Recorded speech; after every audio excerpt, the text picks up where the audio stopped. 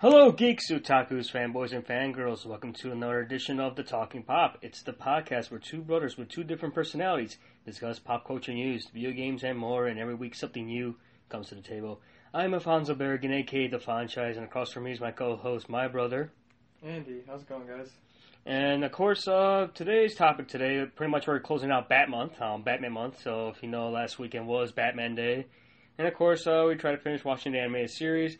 And then me and my bro decided, you know what, let's start watching the 60s Batman because I just got the complete series on edition on Blu-ray and plus the movie. But right now we're starting with the first season. So far we saw the first 6 episodes. So it introduces us to the Riddler, the Penguin, and the Joker. All played by great veteran actors. And pretty much the whole thing is going to be about pretty much our reactions to the Batman 60s TV show. How it compares to the 90s animated series and pretty much how it holds up today. So if you want, my bro Andy, if you want to start it off. So we ended up watching the first couple episodes, as Fawn said, and the first episode was about the Riddler, which from this adaptation of Batman, since it was the first sort of exposure we had of Batman as kids, because we would watch it before we'd go to school. We both had to go to Catholic school as children. Believe what you will, our parents put us in there because it was convenient where we lived and kept us out of trouble, I guess you could say. But we were there, and the first thing that would show in the mornings would be Batman and Three Stooges and stuff. So we were exposed to a lot of those old type of shows that was on TV because there was only a few channels that were actually showing shows in that early in the morning, and we're talking like 6 or 7 as kids getting ready for school. Like, we would make our lunch first, and then, like, we would have a half hour or so to watch TV or something because we lived across the street from the school, so we're never going to be late, let's be honest. And our mother raised us to be kind of independent at a very early age, so she taught us what we had to do from the first day of school, and then, let us just go from there. And so the one show we would watch would either be Three Stooges or Batman. And back then they would show Batman reruns currently, but they would mainly show it like either Saturday mornings or early in the mornings. I do remember they did show Three Stooges a lot more than Batman because it was just like Batman was probably the earlier part of the hour, and then they then just go straight to Three Stooges. But anyways, the first episode we would watch would be the Riddler as the first enemy that Batman encounters. So, that's like the pilot episode of the series. And the way they had set up the original 60s Batman is like each episode dealt with the plot, but it would be 2-part episodes. So it would introduce the enemy, the antagonist that Batman would be facing. It gives you a brief description of like how Gotham comes in, and it shows you kind of, the aristocratic part of Gotham, and it also shows you the role that Batman plays along the city, and he's definitely viewed more as a crime fighter in here, but he works well, like, he works with the police, there's Commissioner Gordon, and this is obviously just a very rough general synopsis of what I got from it, but I know Fonz has way more. He has at least according to Wikipedia, what describes his show and what went into it. Go ahead. Yeah, like I said, the first pilot episode was, like I said, the first 2 seasons of the Batman 60 show, they did twice a week. And normally the show doesn't do like twice a week, so what they do is they film like both episodes back to back, and of course they split them between days, but they show one day after the other. And of course, in the third season, they end up like doing it once a week, like the standard what normal television is today. They always show one episode once a week. And for this one, like I said, like my bro Andy was saying, that pretty much the first one was the Riddler, and the first episode was called Did a Riddle. So basically, it opens up, at the Republic of Moldavia, which obviously it's a fictional country. They're having an exhibit at the Gotham City's World Fair, and of course, there's a prime minister, and then there's a cake.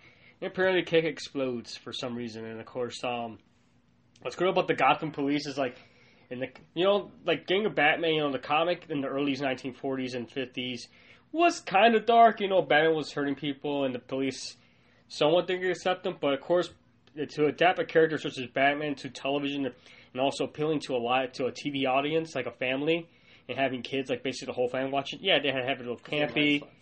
They had to make it like campy and colorful because it was one of the first shows in color. Because it was like 66 was when the show premiered on January 12th, 1966 on ABC.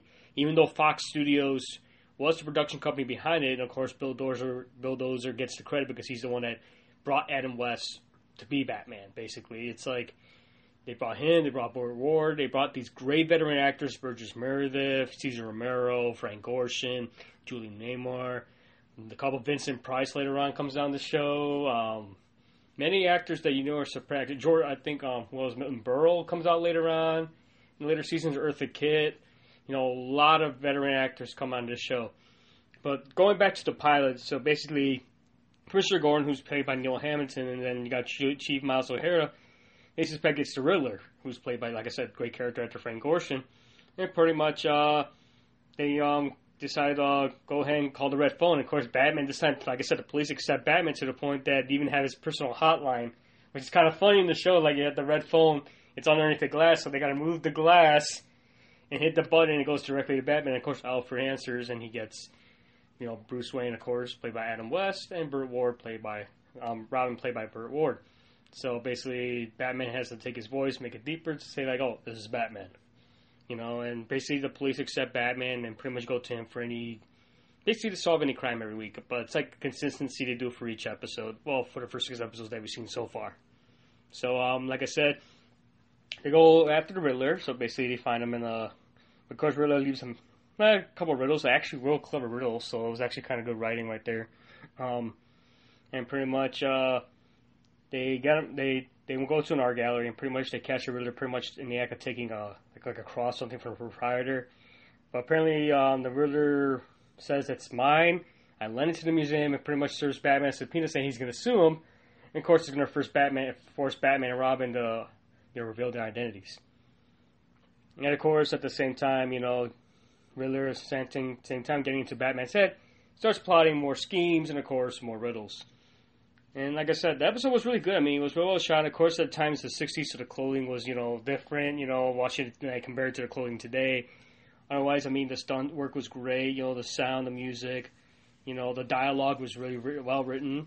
I mean, the Batman costumes and Robin costumes were really good. I mean, happening from comics to, the screen was really, really hard. But, I mean, they had great costume designers and set designers, especially with the Batcave and all that. So, I don't know if you want to elaborate more.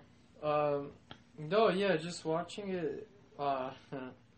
It comes off rather cheesy and it's a more positive Batman in the sense that he's working alongside with the cops and as opposed to just having to hide in the shadows. And for them, he's still treated as a last resort for fighting crime, at least from what we saw in the animated series and other adaptations of Batman. But in this one, it's more or less the cops kind of make a decision on either if they can even attempt to stop a certain level of criminal, and then from there they automatically just go oh, it's easy, we're gonna go and call Batman, as opposed to other adaptations where it's you see the sort of conflict of struggle between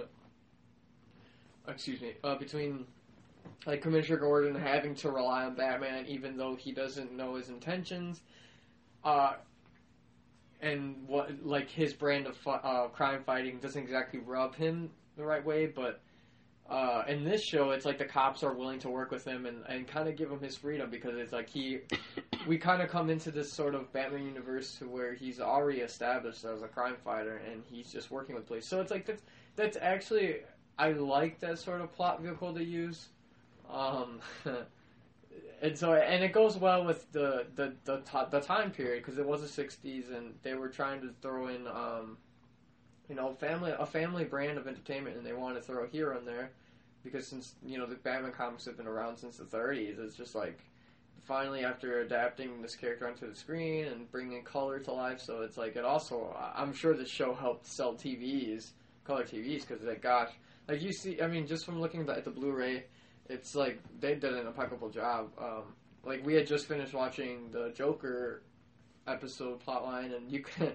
Even with all the damn white makeup they put on Cesar Romero, you could see his mustache clear as day. It's kind of funny when you catch it because you can see the outlines of the lips drawn on him for the Joker smile.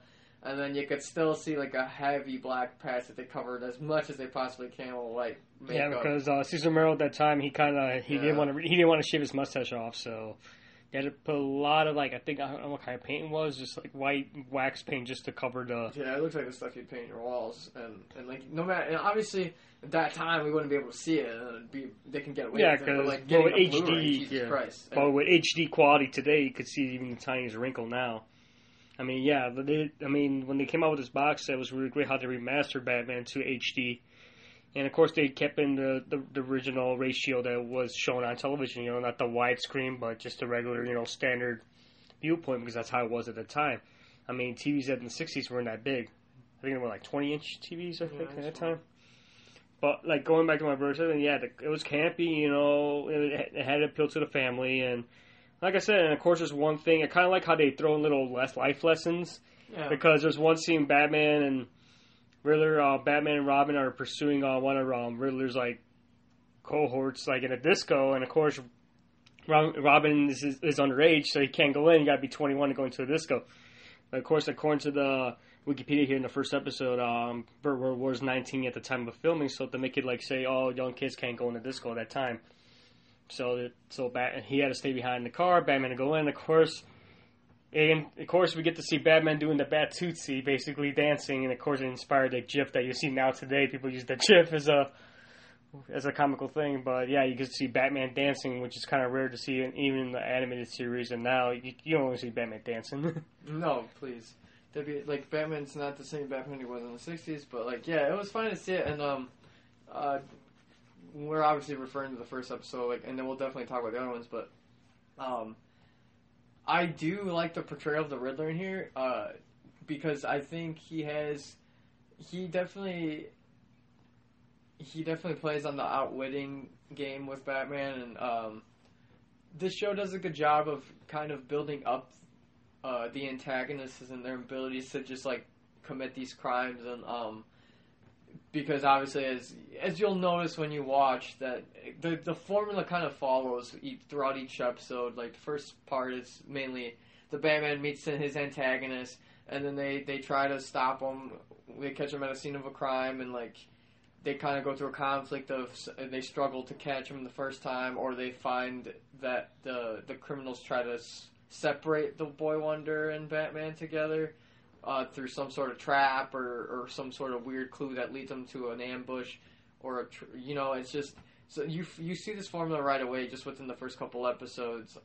So they kind of follow that, and that's just within the first part of it, and then like the second episode, which it still follows the same antagonist, but it kind of wraps up that sort of plot line within those two episodes frame. So it's like obviously going with the TV environment now, we get shows that are 40-something minutes long, and although they don't cover each plot point, they do some sort of wrapping of development. And in this one, since they split it into two episodes, you get, it's not always going to be, oh, Batman's going to save the day right away at the end, which I do enjoy that, like, at least in the first part, they do show that he does struggle with fighting these enemies, as opposed to, like, oh man, Batman's got all these gadgets, and he's got everything to solve the problem. And although he does have it in the show, like, sometimes it works against him, or you see that, especially within the first episode with the Riddler, that he outsmarts him. Like, that's the Riddler, and Frank Gorshin is just, Jesus Christ, like, it's funny. He definitely shows that enthusiasm that sometimes I'm like, man, his laugh creeps me out more than the Joker's. And sometimes, like, even after watching both these episodes, I'm thinking, maybe if they switch the roles, I think Frank Gorshin wouldn't be so bad as a Joker. Like, he was hopping around, he had a crazy funny laugh, too, he was smart, and not to take any credit from Cesar Romero, he's a great actor, too, but it's like, I liked his interpretation of Joker, too, but, like, watching the Riddler go and Frank Gorshin take it, it was just interchangeable. I feel like either one can do it. But yeah, Batman fights the Riddler the first episode, and he's just, we get everything. It's great. Like, we get the fight scenes, just the punches. Everybody's got a henchman that they always got to fight, and it's always outnumbered. It's always like Batman and Robin versus at least 6 guys that come out of nowhere. And then of course you got the pow, zap, crunch, like the dialogue from the comics. They flesh them out in color on the screen every time they're punching the bad guy or bad guy's punching him, like the henchmen are punching Batman or Robin. You see Zowie, Pow, Crunch, Oof, all that. And of course, like I said, it's really great. I mean, the choreography for the fight scenes were actually really good, even though, like I said, it's television, they can only do so much in television and time, standards and practices were different back then as compared to today. You can do so much now that you couldn't do back then. And like I said, and of course, like I said, each episode, like the first 2 seasons, they have a cliffhanger. So each episode is 2 episodes per villain. So it's actually really great, a little consistency. And of course, like in the first episode, they always leave the first part, leave a cliffhanger in the end. Of course, you have the announcer saying, is Batman going to make it in time? What's going to happen? Tune in next time. So they always have an announcer that announces what's going on and give you guys like a preview of what's going to happen in the next episode. And of course, the following episode, they have like a recap, like a short recap, like what happened previously if you missed it. And of course, like in the first one, Batman's orange juice gets spiked. Robin gets kidnapped by the Riddler and the Molehill gang, and pretty much they go in the cliffhanger where he's basically on a table, he's strapped, and Riddler's want to do something to him. And of course, like I said, then the announcer says, "Will Robin escape? Can Batman find him in time? Is this the ghastly end of our dynamic duel? Answers tomorrow night, same time, same channel." And it says one hint, the worst is yet to come. So it's like, so that's what I actually kind of like, and like I said, I enjoyed it. So, I mean, now, like, we're moving it on to, like, basically the next episode, which basically is called Smack in the Middle. So, kind of, like I like about it, takes place today. It shows immediately to give you a little recap to it. And, of course, it takes place that shows what happened previously. Of course, Batman was kind of drugged, so he's still recovering from being drugged, and he couldn't even drive. Like, the cops said, "You don't condition to drive, Batman." And Batman's like, "Oh, I gotta find Robin." So it's like, he gotta work hard. And like I said, even the opening sequence of the song, even the theme song is kind of catchy. It kind of gets stuck in your head. It's that old 60s kind of mod rock stuff. But yeah, like, everyone's got colorful costumes. And it's a really positive show. I mean, I do, like my brother said, there's life lessons they throw in there, and there's a lot of, like, human morality they throw, and just little things like that. Like, we kind of get both sides of, we get to see a little bit of Bruce Wayne and Dick Grayson kind of interact with each other, and then as they go with the Batman costumes and they try to keep the charade or the charade of their characters and their secret identities secret, and you do get exposed to both sides. So I think the writers did a good job with how they constructed the episodes. We see both sides of Bruce Wayne and Batman together, and it's really nice. Like, you just see Bruce Wayne kind of teach different points to Dick Grayson as, like, because he is a teenager, and like I did like the part when he had mentioned music and how it's our universal language, because Dick Grayson was having trouble. He was just struggling with learning the piano, and he was getting sick of it because he's like, this is useless. It's like, I'm never gonna learn how to play the piano. It's like, there's no point in music. And then Bruce, it's like, he just got triggered really fast. It's like, what are you talking about? It's like, music is a universal language. It's what brings us together. And he says the same thing about Dick Grayson struggling with learning French verbs and stuff, and Dick Grayson just gets all struggled. He gets angry with that and frustrated, and Bruce Wayne brings him, drops some knowledge on him and tells that without language, how can we communicate? And it's so important, and language is being so important with how humans can communicate and sort of engage in some sort of mutual understanding. I mean, even if every day, right? I'm sure people run into people of different cultures. I mean, especially in America, we're surrounded with different languages and cultures, and we kind of just walk around like, yes, English is the one that's kind of the unofficial language of this country. The common language, basically. I mean, but it's like, as far as learning other languages, I think it's very important to expand your mind. I mean, because we were taught both English and Spanish at an early age, so just the way your brain thinks it's completely different as far as that goes. But this show is definitely, I can see how it appealed to kids and also appealed to adults, because it does, with these crazy little gags and how campy it is, there's also jokes they throw in and subtle little quips which was definitely for the adults viewing, because it's like, it's so cheesy that you could really just, it's like you laugh at it because it's so cheesy, but it makes sense. Like, just the little things you notice It's like a different sort of comedy compared to a Three Stooges. It's not slapstick at all. And like No. slapstick it's a comedy. It's comedy, but it's like you can only do physical violence so much. And Batman does have that, but they do more so jokes with like little puns through dialogue or things being labeled or exaggerating gadgets that Batman has. It's pretty, it's an interesting show considering it's the '60s, and they were very creative with it. I don't know, it was funny. It was pretty fun. It's a funny show. And then of course, so of course, going back to the episode of the Riddler, basically, they find out Riddler gives them 2 more clues. They figure out, they think Riddler throws them off, and Riddler's going back to the embassy and pretty much, taking this mammoth that supposedly has like jewels and postage stamps inside, thinking, and supposedly the last Riddle, he thinks Batman and Robin went to the bank, so the police got sent to the bank.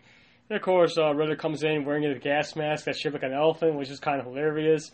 He's moving around. He's more active. Like, the Riddler's like, even though he's smart, he's a thinker, but it's like he said, Frank Gorshin moved a lot, and, he was a fit guy, And I heard, like, even I was reading the notes in the production, like, they had to find, like, for stunt people just to match his, like, movement and stuff. Like, Frank Gorshin likes to move around when it comes to character-wise. And then, like I said, Batman and Robin, of course, they stop the Riddler and pretty much stop him from, like, from getting away, and of course, the lawsuit is dropped, so Batman and Robin escape because Riddler didn't show up to the court hearing, so therefore the lawsuit was dropped. And pretty much, like I said, it was a fine way to start fine start to the series, and they kind of get people like, oh, we got to see who's going to face next. I kind of like for the fact that Batman and Robin were already established. That's what I like for the pilot. They were already out there already. It's not like, oh, they got to start from the beginning, so basically, they're already Batman and Robin already, so there's no backstory. But of course, Bruce mentions that his parents were killed by criminals. That it was his goal to put an end to criminals and crime and all that stuff. So, and of course, the next the 3rd episode, next 2-parters basically features Burgess Meredith. If you remember, he played Mickey in the Rocky movies later on in his life, but in here he plays the Penguin, which to me honestly was a great job. I mean, of course, the comparison to the Penguin you see in the Batman animated series, of course, that was mostly based on Danny DeVito when he portrayed the Penguin in Batman Returns. But of course, like in the voice actor for Penguin in the animated series he was basing his performance from Burgess Meredith, because Burgess Meredith, being the Penguin, he had more like a sophisticated type of tone.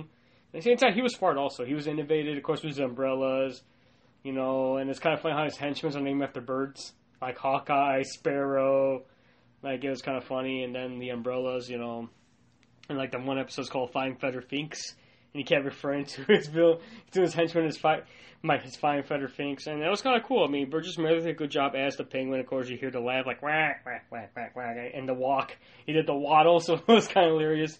Every time he moves, like the waddle, and of course, Burgess Meredith had to wear like a prosthetic nose because, of course, the nose on the Penguin was kind of long. Tried to give that whole semblance that he's like a bird, basically. So if you want to add anything to the Penguin, what do you think of him? The Penguin's never been my most favorite enemy. I honestly, from the Batman news, I know he's definitely an important character to the universe. I've just never been a fan of the Penguin. I think he's kind of a boring character. And this episode, it was like the plot line for it was kind of like he's an interesting character. He runs an umbrella shop that's a front for his crime schemes because he's trying to figure out what's the next best thing to kind of get Batman out of the way. And the Penguin's sort of this aristocratic wannabe guy, and that like he wants to commit these crimes, but they got to be of class, of high regard, and so he always has that chip on his shoulder for that.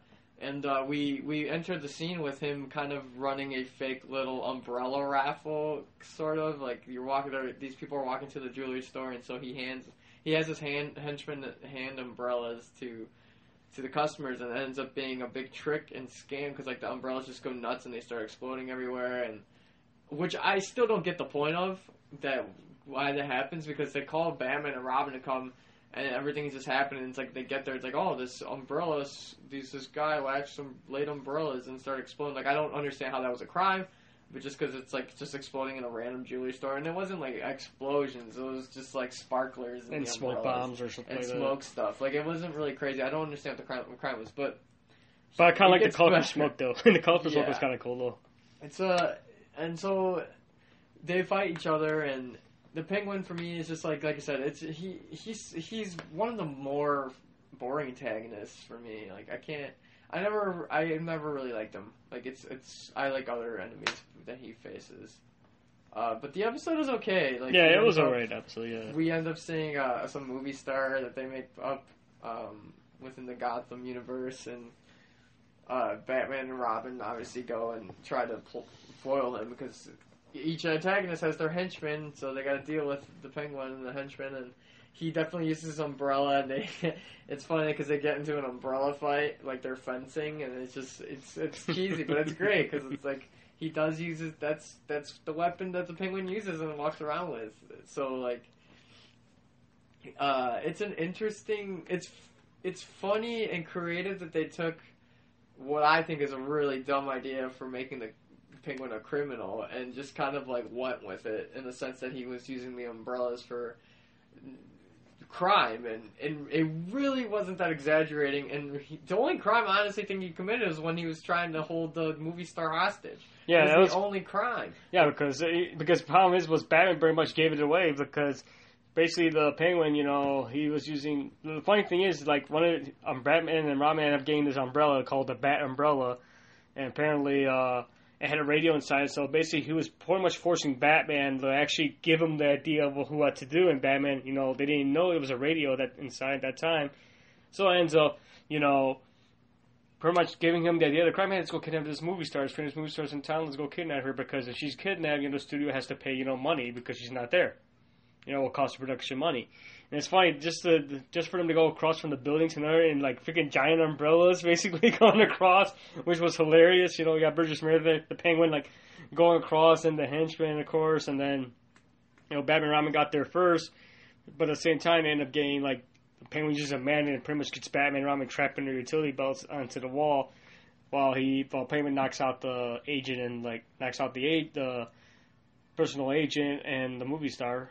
Pretty much kidnaps her, and of course they get the ransom and all that stuff, and pretty much Batman finally figures out about the umbrella and pretty much ends up tricking the Penguin at the end. But honestly, it was a great episode. It was an okay episode, but like I said, a Penguin, to me honestly he's not one of my top Batman villains, but to me it's the Joker and Ra's al Ghul, probably like the top ones for me.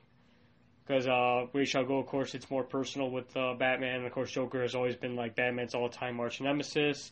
I mean, Penguin to me is alright, but like I said, not taking away from the performance of the actors who portrayed the Penguin, Burgess Meredith who portrays the Penguin, but he's an alright villain. I mean, the episode wasn't that bad, and of course, the movie starts at the end, it's all falling in love. She meets Bruce Wayne because they have a little party and stuff.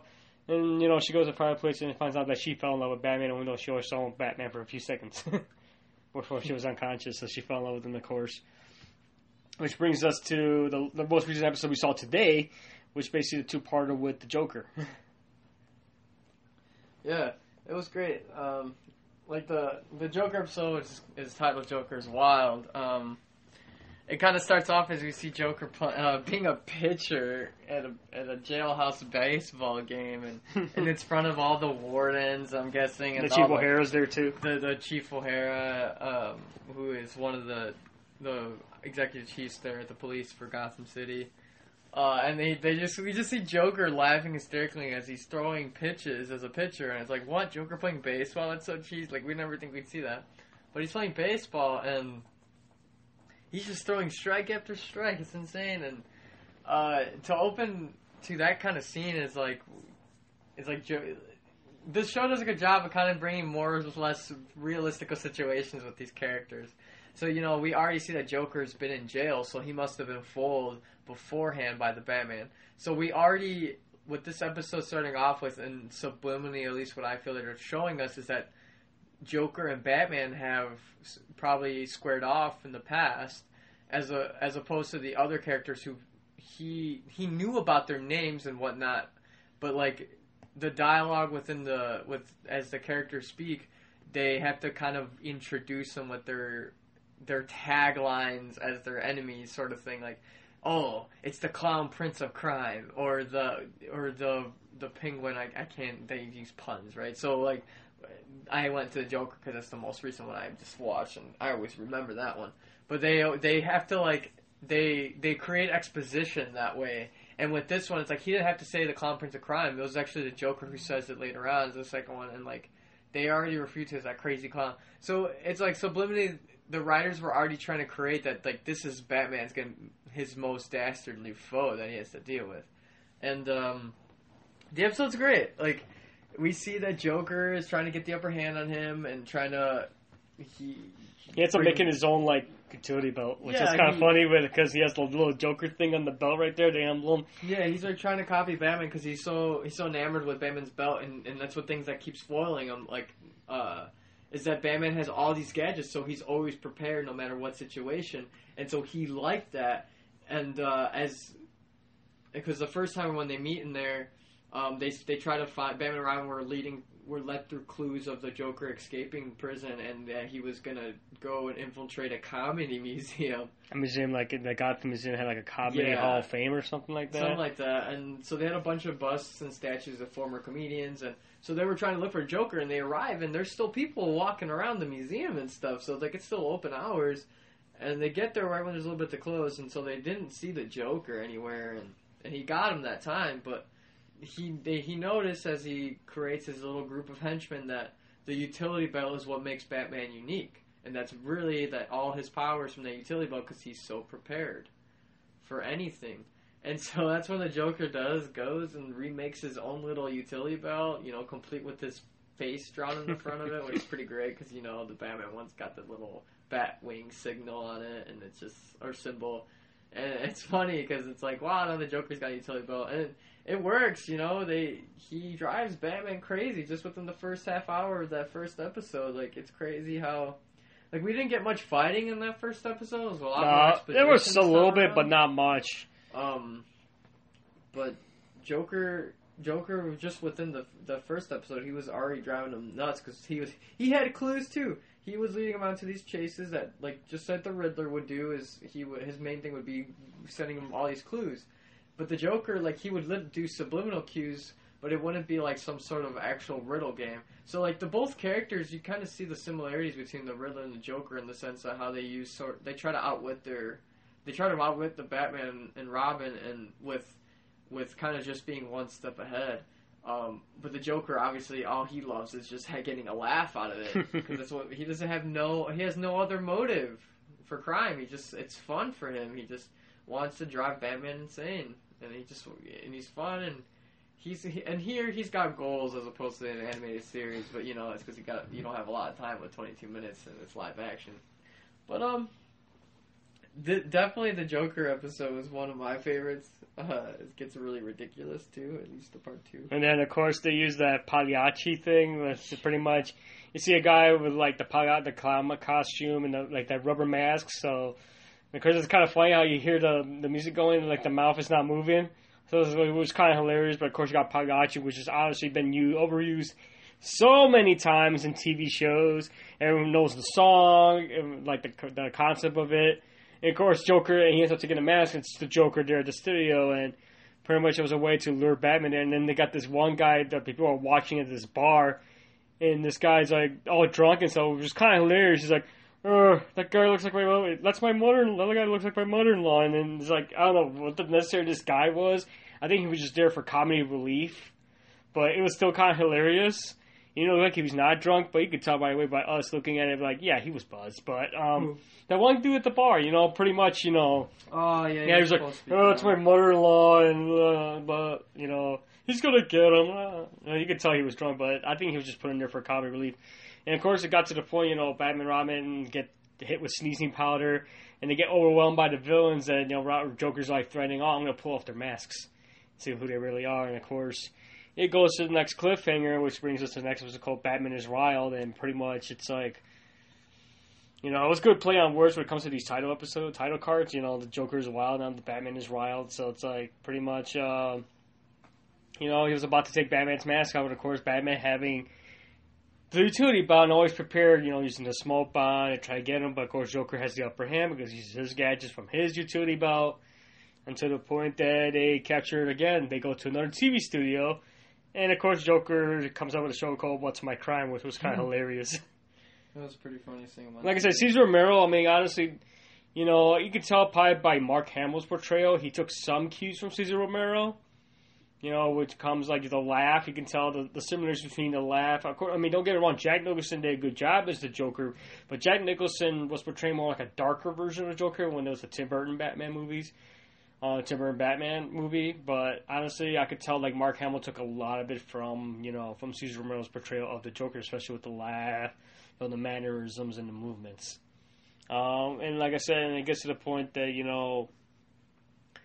they try, Batman, like they end up like going after the Joker like in this boat or something because I guess they were trying to take like the SS Gotham was having his maiden voyage and pretty much it was another fight scene. Of course, Batman and Robin ended up overcoming the Joker, but. Obviously, that fight scene was actually kind of long, though. Yeah, it was a lot longer than the other ones, and he had a couple more henchmen.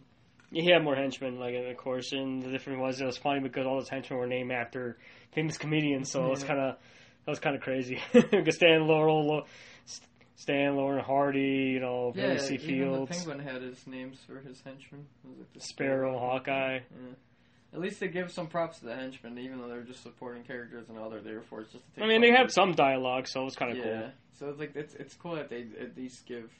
I mean, I like how they're running the theme of just let's have the one antagonist who's just the leader of the ring, and then he's just a couple of henchmen, and he can name whoever he wants. So like that won't go away from the formula. So like if you get bored with that sort of thing, and it's like you haven't seen a sitcom before, then I don't know what you're expecting. Because it's like, it's the 60s, and they couldn't get away with as much stuff as we see now. I mean, we've gone from this type of stuff to being able to say shit and ass and stuff, at least on the TV now. And I had read just the other day, not to go off on a crazy tangent, but AMC is going to start allowing the 9 o'clock or so broadcast of The Walking Dead. They're going to allow them to say the F word now, which is sitting very well with Negan fans because if anybody reads The Walking Dead or they have comic graphic novels, he says fuck like every other story block. That's just Negan. That's his character. Like he's saying that shit because he's just a hard ass. That's just who he is.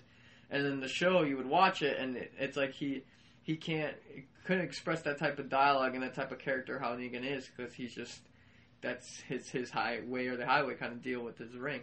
But anyways, like when you're comparing the two periods, it's like that time they did what they could, and even then, I feel like they were stretching it with the whole having Batman going to clubs and him being funky, even though he ordered a big glass of orange juice. But like they were sneaking in some things. They were trying, and they had little quips.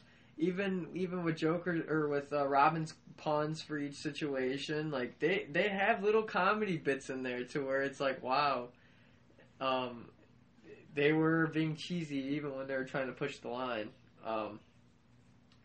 But yeah, as a whole, I mean, I don't know. I feel like the series, because as far as television goes for the Batman adaptations, this was the one that springboarded it. Like it went from 60-something years until at the 1960s, and then from there all the way to the 90s. So we're talking about almost a 30-year or so gap until we saw another Batman on TV that wasn't either a feature movie or part of something else. Like we would only see in the Tim Burton adaptation. Yeah, because 1989. That's what I said. Like basically after the show in 1968, pretty much we didn't. Anybody could have taken the character anywhere at that point. It's like he didn't go anywhere, but then nobody was willing to give it a shot and see because I mean Batman's one of those characters that anybody can relate to. I mean, they made, and I don't know if people, hopefully there's any readers out there, but there's a lot of shows that have gotten the sort of psychological evaluation treatment, and there's authors who release sort of like these psychological analyzations of these shows. Like there's one for Game of Thrones, there's one for The Lord of the Rings, there's one for Batman, there's like the psychology of Deadpool, there's a psychology of all these freaking characters. The psychology of The Walking Dead, and it's like you get kind of an in-depth analysis from, trained psychologists and psychiatrists and how they see the show, and it's pretty great. And I recommend seeing the Batman one because there's so many things to relate to this character, and I also appreciate the '60s Batman because he does the one time he announces that his sort of motive for fighting crime. It was within the first dialogue of the first episode. As he's like sitting in his conference, or kind of his like in a meeting he's held at his mansion, between his board of staff, I'm guessing, and he had mentioned like that, I have to, something about like how he has to engage in these he's glad Batman's out there to save the day because he wants to see the criminals who slain his parents come to justice, sort of thing. Obviously, he knows he's Batman, but to his boardroom, he's just Bruce Wayne. He's just Bruce Wayne, multimillionaire philanthropist, Bachelor, Bachelor of the night, and so it's great to see that they're not laying it so heavy, and it's like we see his motive, and it goes from there. So like their expositions for each character is pretty self-explanatory in general, which is fine because they get out of the way and they kind of just move the plot by showing Batman and Robin like solving the crimes.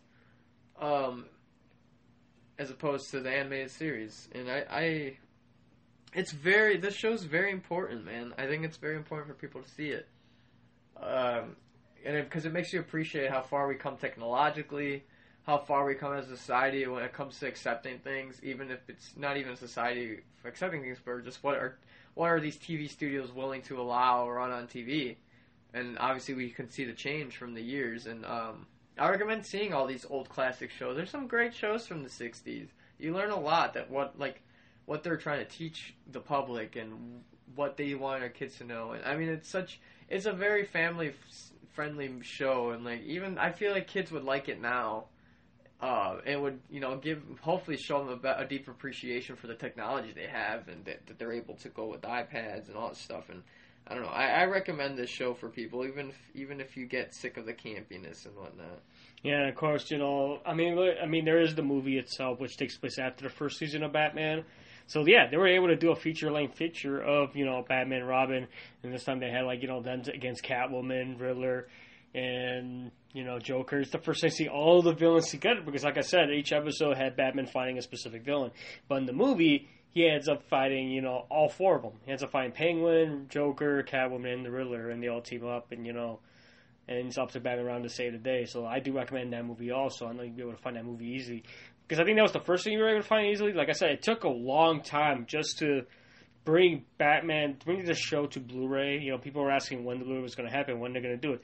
It's because people don't realize when it comes to these old TV shows, or any old shows, like even animated works, they have to. It's all about rights, like who owns this, and of course, the actors who gave the performance, that's like their descendants have to get some kind of royalty based on the sales, the likeness and all that stuff. And of course, even though Batman is under DC Comics, which of course is owned by Warner Bros., Fox Studios and Grue Productions were in a collaboration.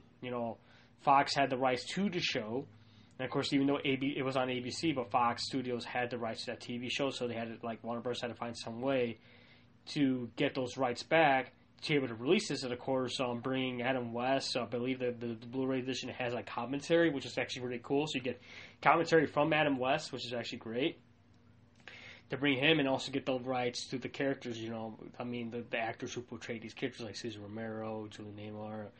Those that get their permission. Hey, we're going to release this. We'll give you guys a little royalty and pretty much get a piece of it. So, and finally, it took some time, but it finally came out. Believe me, like I said, I finally got it this year. It's not I was planning to get it.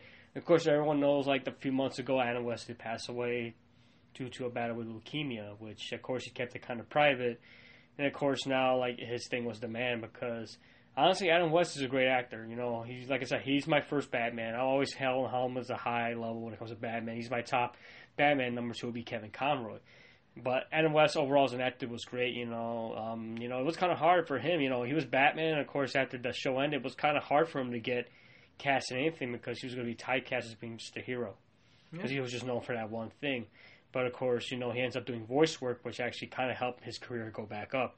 He came out and he did a voice cameo on The Simpsons, and then Butch Hartman ends up bringing him in for he did a voice of himself, a characterization of himself in Johnny Bravo. And of course, at the time, Seth MacFarlane was working on Johnny Bravo, ends up bringing him as the Mayor Quahog for Family Guy. So of course, he got well known because of Family Guy, and of course, he was Catman in The Fairly Odd Parents. But yeah, and of course, people didn't know him as the Mayor Quahog, and of course, he ended up being good friends with Seth MacFarlane, with Burt Ward. They were still friends, and Pretty much, they were able to get together. Him and Burt Ward and Julian Amor ended up getting together for the DC animated movie, Batman: The Return of the Cape Crusaders, which actually brought back that campiness of Batman, but in animated form to get that nostalgia feeling to the fans of that show. It was kind of great, and of course, Adam West was able to record his dialogue for the movie that's actually coming out later. This animated feature that's coming out soon, which is Batman versus Two-Face, which is basically a continuation of the Return of the Crusaders. So it's still the 60s style Batman, but they got William Shatner playing Two-Face. So it's actually kind of interesting. So you get to hear Adam West one more time as Batman. But overall, this show is great. Honestly, it's in the 60s. It's dated, but to me, honestly, I still laugh at the jokes. I'm still amazed how it was. I feel like a kid again watching this show. I do recommend you guys check it out. It's really good. I mean, compared to the '90s show, don't get me wrong, the '90s Batman was great. I saw when it first came out. My bro, he was only a little toddler when the '90s Batman came out, so he had to watch it later on when they were having reruns. But the anime show was great. It's not bad at all. I mean, the animation was great. The actors were phenomenal. I mean, we don't want to go into the anime show because we did that in the previous episode. We talked about that in full. But comparing it to that show, I mean, both shows are great. They both hold up. And pretty much the question is, basically, does this show hold up today? What do you think? I think it would hold up to a certain audience. I think it would hold up better with adults who were familiar with the show beforehand, because it would just serve as a nostalgic factor. But I think it can definitely appeal to kids if they were to just give it a shot. I know it's a different type of show comparing to whatever they're seeing. I don't even know what's out now. But it's one of those to where it's relatable, it's campy, it follows a formula, and it's a good, it's trying to spread some good stuff to kids without having to, expose them to too many things so fast. I'm not saying that kid shows aren't like that now. It's a different type of show. It doesn't involve having a cartoon, It's like some kids actually like to see some realism. I'm sure there's some kids who kind of grasp things right away, so it's like sometimes the cartoons don't appeal to them. I mean, even now, I've noticed that there's a lot of cartoons and stuff, but there's not a lot of live action stuff. I mean, when we were growing up, there was a Mr. Rogers, of course, there's Barney and shit, and, there's a lot, and then all the cheesy sitcoms they would show that once we grew up, we kind of understood the family situations. There was a lot more of those back then. And now we don't really see that anymore. The sitcoms are more catered to adults, and that's fine, because it's a different type of audience, but, I think that if you're trying to reach that demographic, you need to give kids more credit and not dumb them down so much. It's you should throw in all these different types of themes of different human circumstances and situations that happens in the world. And I think this Batman adaptation show does a good job of kind of tying things together and showing the relationship between Bruce and Dick Grayson, and how important it is that his guidance is in front of him.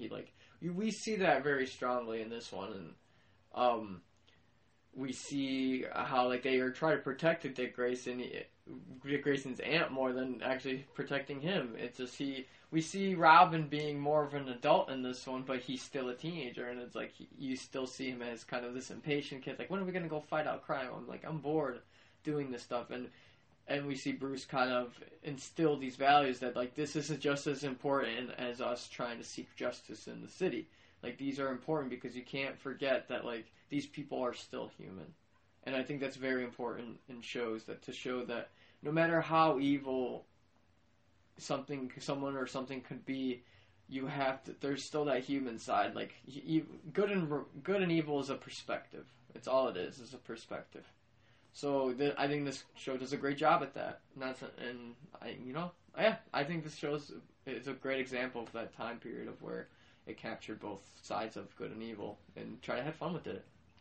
Yeah, like when Bro Indy says, there's not that many shows now. I mean, there's now, the funny thing is, this was the only superhero show at the time. After Batman, Marvel came out with the Incredible Hulk series, they had that one, that live action series. And of course you had Wonder Woman was another live action series, but that was it. You didn't have anything else. I think in Japan they even had like Japanese Spider-Man, like they had a live action series of Spider-Man, but in Japan. But nowadays, comparing to now, this show will actually hold up because nowadays you got the CW, which is basically mostly, now you got all these superhero shows that are coming out now. You got Fox, you got Gotham, which is basically like a prequel of, how these villains got their start, and before Bruce Wayne became Batman, before put on the cape and cowl, but he's basically a kid, like a teenager at this time. And then you got The Flash, you got Arrow, you got Supergirl. And you got Legends of Tomorrow, which features secondary characters that normally they don't get as much as attention. Yeah. And then you got a new show called Black Lightning, which is coming out soon. That's supposed to take place in the somewhat same universe as the Arrow universe. That's actually kind of cool. Black Lightning is kind of like almost like Static Shock. And that's cool. so damn, Static Shock. Yeah, so it's a show called Black Lightning. So that's coming out sometime this year. And of course, you got the movies. Now you got Marvel with all their movies now because superheroes don't get that much attention. And of course, Marvel ended up taking the big gamble with Iron Man because if Iron Man did not succeed, who knows if this whole cinematic universe will ever happen? Because if you think about it, thanks to Iron Man, superhero movies suddenly just skyrocket back up. Yeah, it's definitely, yeah. If it wasn't for Marvel, they had to, they opened the portal again to kind of bring superheroes back to the the mainstream, basically. And the geeks basically took over everything because, of course, when people saw geeks and nerds, they just saw them as different, But to me, honestly, yeah, I'm a geek, so I'm passionate about it when it comes to comics and movies and television because that's the stuff I love. I love collecting comics. I love collecting, pop dolls and playing video games because that's the type of person I am. I never stopped. But of course, at this time, it's being more accepted now than it was back then because, yeah, you get ridiculed, you get bullied, and you're different. Just because you're getting picked on because you like this stuff. Hey, I'm an adult. I still love this stuff. I still go crazy for superhero movies. I still go crazy when the next comic of this character's coming out or the new video game that's coming out that, I've been waiting for a long time. So, like I said, with Batman, kind of opened up that gate for me and stuff when it comes to comic books. I remember watching the old Superman Fleischer cartoons. My mom used to buy me the VHS tapes. And then, of course, the Batman and the television series came out, and that got me into Batman, saying, oh, I love this stuff. And then pretty much, that pretty much was the starting point that, pretty much the beginning of the Pop Geek, basically, for me. And for to start collecting comics and start collecting all this stuff, and I never stopped doing it. So, like I said, this show actually played a big part of my life. It was in rerun for what I didn't see the whole series. I saw, like, a good selection of episodes. But now, having this box set, now I can actually go back and watch it all and, feel like a kid again. Like I said, Batman will always be the superhero that actually got my attention. Don't get me wrong. I'm more of a Marvel, but it came from superhero-wise, Batman was my first. Yeah. God, no, Batman's very important. And I've told my brother this. I'm not the biggest fan of DC at all. Like, I don't. And after seeing some of these movies, it just made it worse. It re-solidified my feelings for DC. But the only character I'll ever give, no matter what, I try my best to go see and go out of the way of is Batman. And because it's like that's the only character I like from that universe. It's like apples to oranges. But Batman's my favorite from there, right? I'm not gonna limit myself to every character because I read from different publishing houses. There's Dark Horse, Vertigo. I think there's ID. There's so many out there. So I'm not gonna limit myself to the two big boys.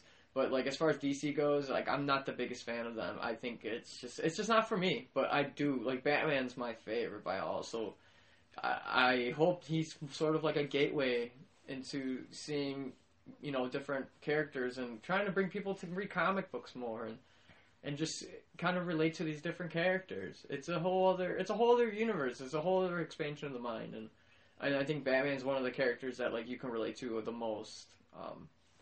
Yeah, because you don't have that much money. Yeah, because he's a guy that basically, he has no powers. He's just a normal guy who trained in fighting and martial arts, the idea of stealth, and pretty much used gadgets. He wasn't born with superpowers. Yeah, he was born a rich kid, but after his parents passed away, Alfred was his father figure, and pretty much he had to find a way to grow and went to League of Assassins and pretty much learned from Ra's al Ghul and pretty much had to go and decide, oh, I want to fight crime and do this, and best for his time. Yeah, he still had then Wayne Enterprises and the Wayne Foundation, but at the same time, that was just a front because he was pretty much financing his own battle against criminals and basically his own. He had a larger purpose than what he was already purposely doing for the world or for the city of Gotham. Way stronger purpose. But like I said, nowadays it's like, that's why DC and Marvel decided to do all these relaunchings of the universe just to get people in the comics. I mean, comics are still around. They're always going to be around, for the rest of our lives. It's a mythos. They're gods. They're gods. They're gods just like any other religion. It's a story that people can go on to, they relate to, and they like. I mean, the character is so diverse, and it's never gonna go away. It's just you can keep trying to change it, and as long as that core is still there, you can still see different sides of Batman you never think you'd see before. Just as depending on who are the creative minds trying to portray them on the screen. As far as concerning Batman, we're looking forward to just kind of seeing what next production house is going to do with Batman, or if we're going to actually get another series, or who knows for what's next for him. But as far as I'm concerned, I am perfectly fine catching back with the nostalgia and just seeing all the older shows from it. Like it's nice to see, and it's nice to see how far the characters come and where it's going to go. I mean, DC now, like I said, they barely jump into the boat late. I mean, honestly... Without a plan, for sure. Without a plan, because even though they have rights to all their characters, they own DC, Warner Bros. Owns DC, but honestly, they jumped the boat too late, honestly, yeah. Yeah, you had Man of Steel, which pretty much was going to launch the whole DC universe.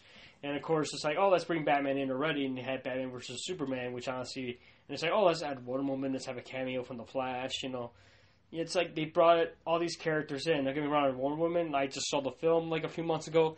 It's fantastic. It was a great film for Wonder Woman. It's finally time that she got her due and she got her actual big screen, adventure. So, I mean, and of course now we got Justice League coming out in November, and believe me, it's been a production that's had to go through reshots, and of course the original director, Zack Snyder, had to drop out due to a personal family matter, and Joss Whedon was brought in just to come back and finish up the reshots or any type of things he had to finish off, and we'll see what happens in November. I believe that's when the movie is slated to come out, in November.